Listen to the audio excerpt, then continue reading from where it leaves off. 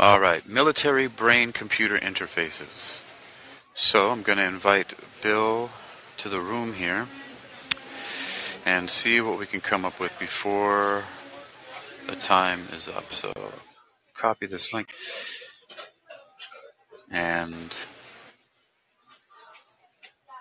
how can I share this here? I know that Mr. Bonatati wanted to check this out, so let's take a look. Alright, I'm going to send to Vlad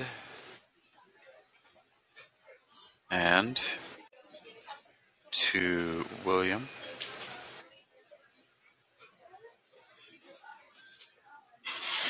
And I think that's about it for now. And let's take a look here. So where are we? Alright. So what are the implications of this? What do we know? Alright. So we have some of these things here are going to be pretty controversial. So I know that what we have is going to stir up a lot. But the thing is that if we're already seeing this in neurosciencenews.com, then what we have on our hands here is simply getting our permission to do so implicitly by slowly dripping these different technologies to us and doing them in innocuous ways. One of the first ways this is done is by showing how these technologies can be used, for example, to help people. And this will always be done. This will always be done. This idea that this is going to help people, and that's where that comes from.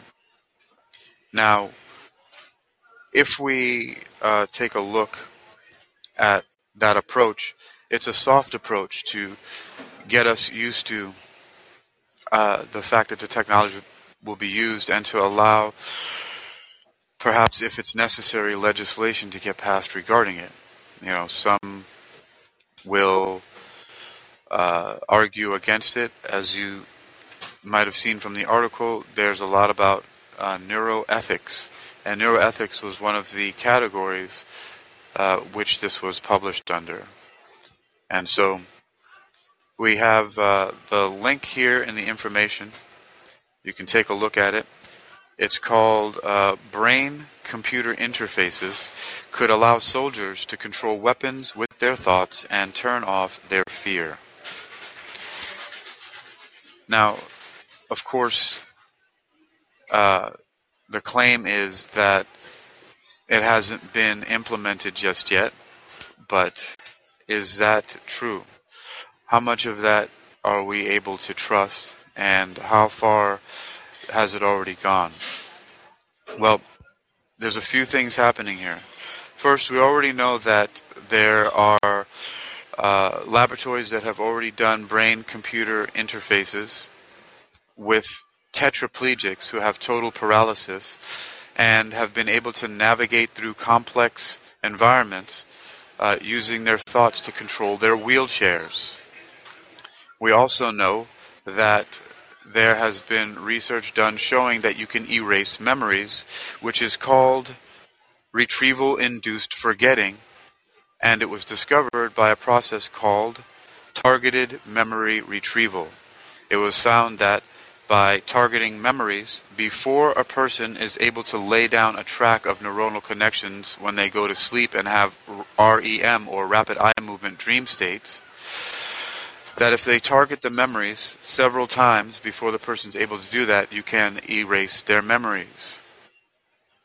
So, it was claimed that this was done by accident. Is that true? So now we have a way to erase memories. Now, did it stop there? No. Instead, the technology was repurposed, and it was claimed to be used to help people eliminate nightmares and post-traumatic stress disorder by erasing their memories as a therapy. If you're erasing people's memories as a therapy, where does that stop? If it's known that it can be done by simply using certain sounds, which one of the articles shows that it can be done with neuroscience on neurosciencenews.com by a variation of 2 different piano chords. Now, something that we already know about sound is that it's one of the most easily recallable or embedded sensory inputs in the entire human body. In fact, the vestibulocochlear nerve pair, or the 8th cranial nerve pair, is arguably the most manipulable of the sensory channels in the human body. As far back as 2004, I had already done a report about some technology that Michael Persinger was done at Laurentian University, where he recorded signals, electromagnetic frequencies, from the environment in Japan that were called earthquake lights, that contained certain frequencies that when people were encountering these different frequencies, it caused them to hallucinate, if that's what it was, different gods, demons, aliens, angels, and all kinds of other supernatural entities.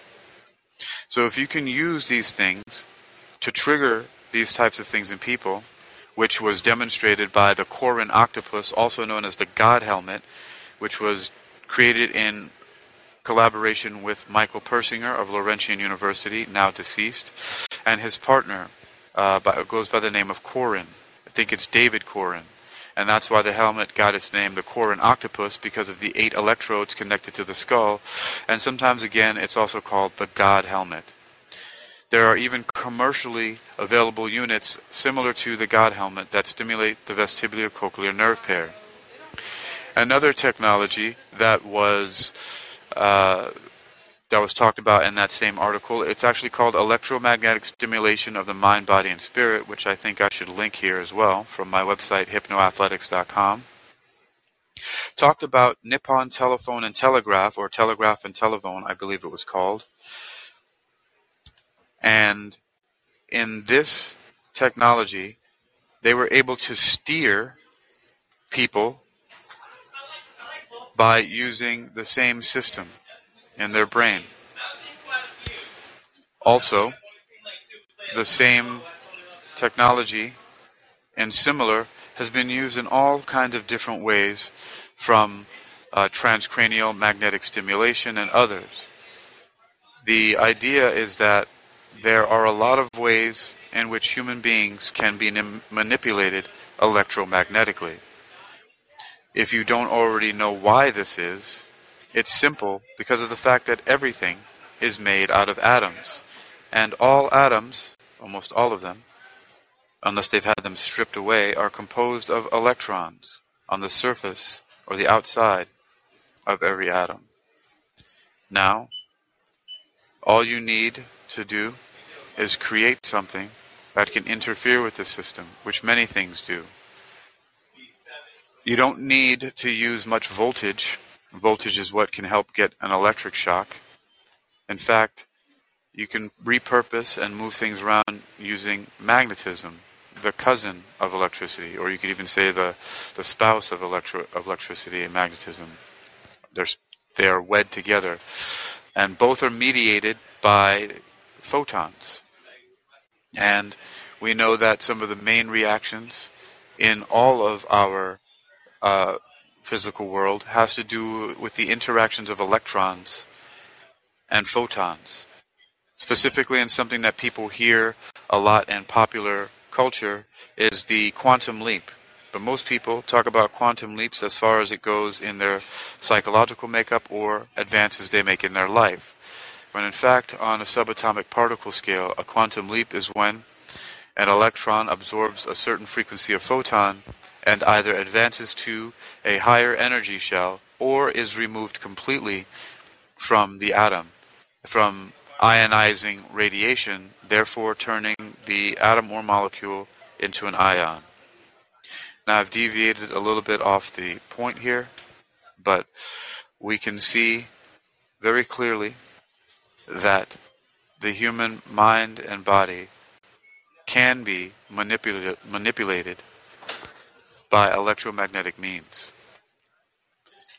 You can look at one small tome that was published by Richard P. Feynman called QED, which is short for Quantum Electrodynamics, which covers electrons, photons, and even virtual photons in their role in the electromagnetic force. So the link is for the article on neurosciencenews.com. After this is published, I'll put some more links in the comments and also supplement the other social podcast here on Callin with that same information and link the two together so we can explore this a little bit further. We have to get ahead of this and start to intercept these technologies with our own innovations, which are also, some of them, ready available to tap into. It's no secret or no thing that is anathema to our intuition to say that currently and for a long time we have been under attack. It seems like something that doesn't belong here.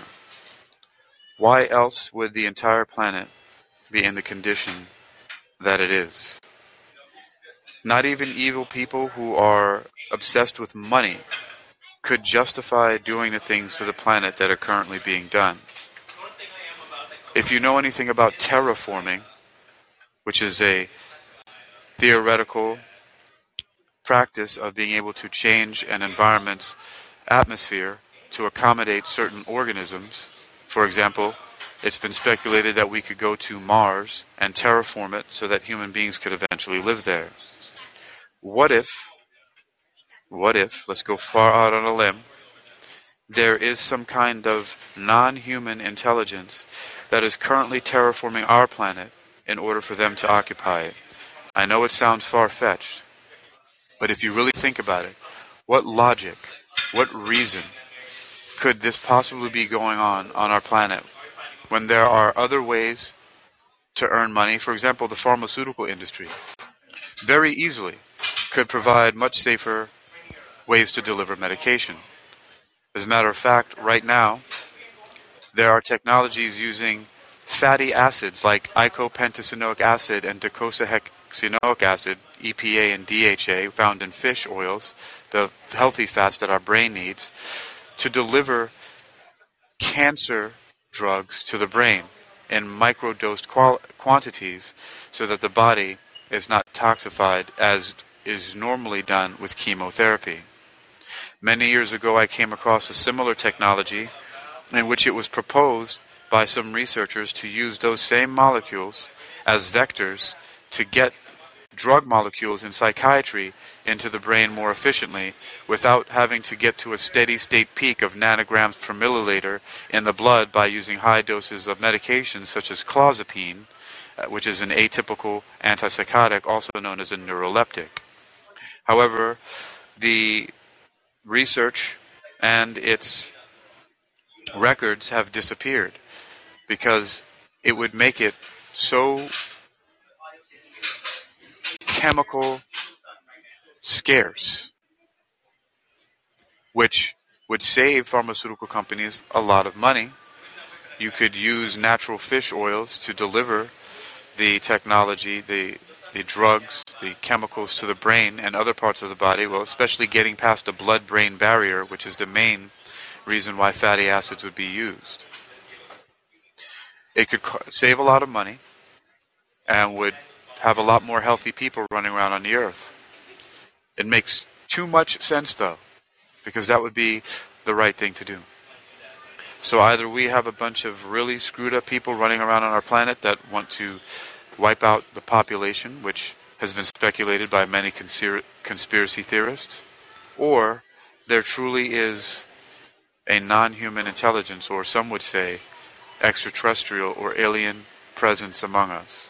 Again, far-fetched, right?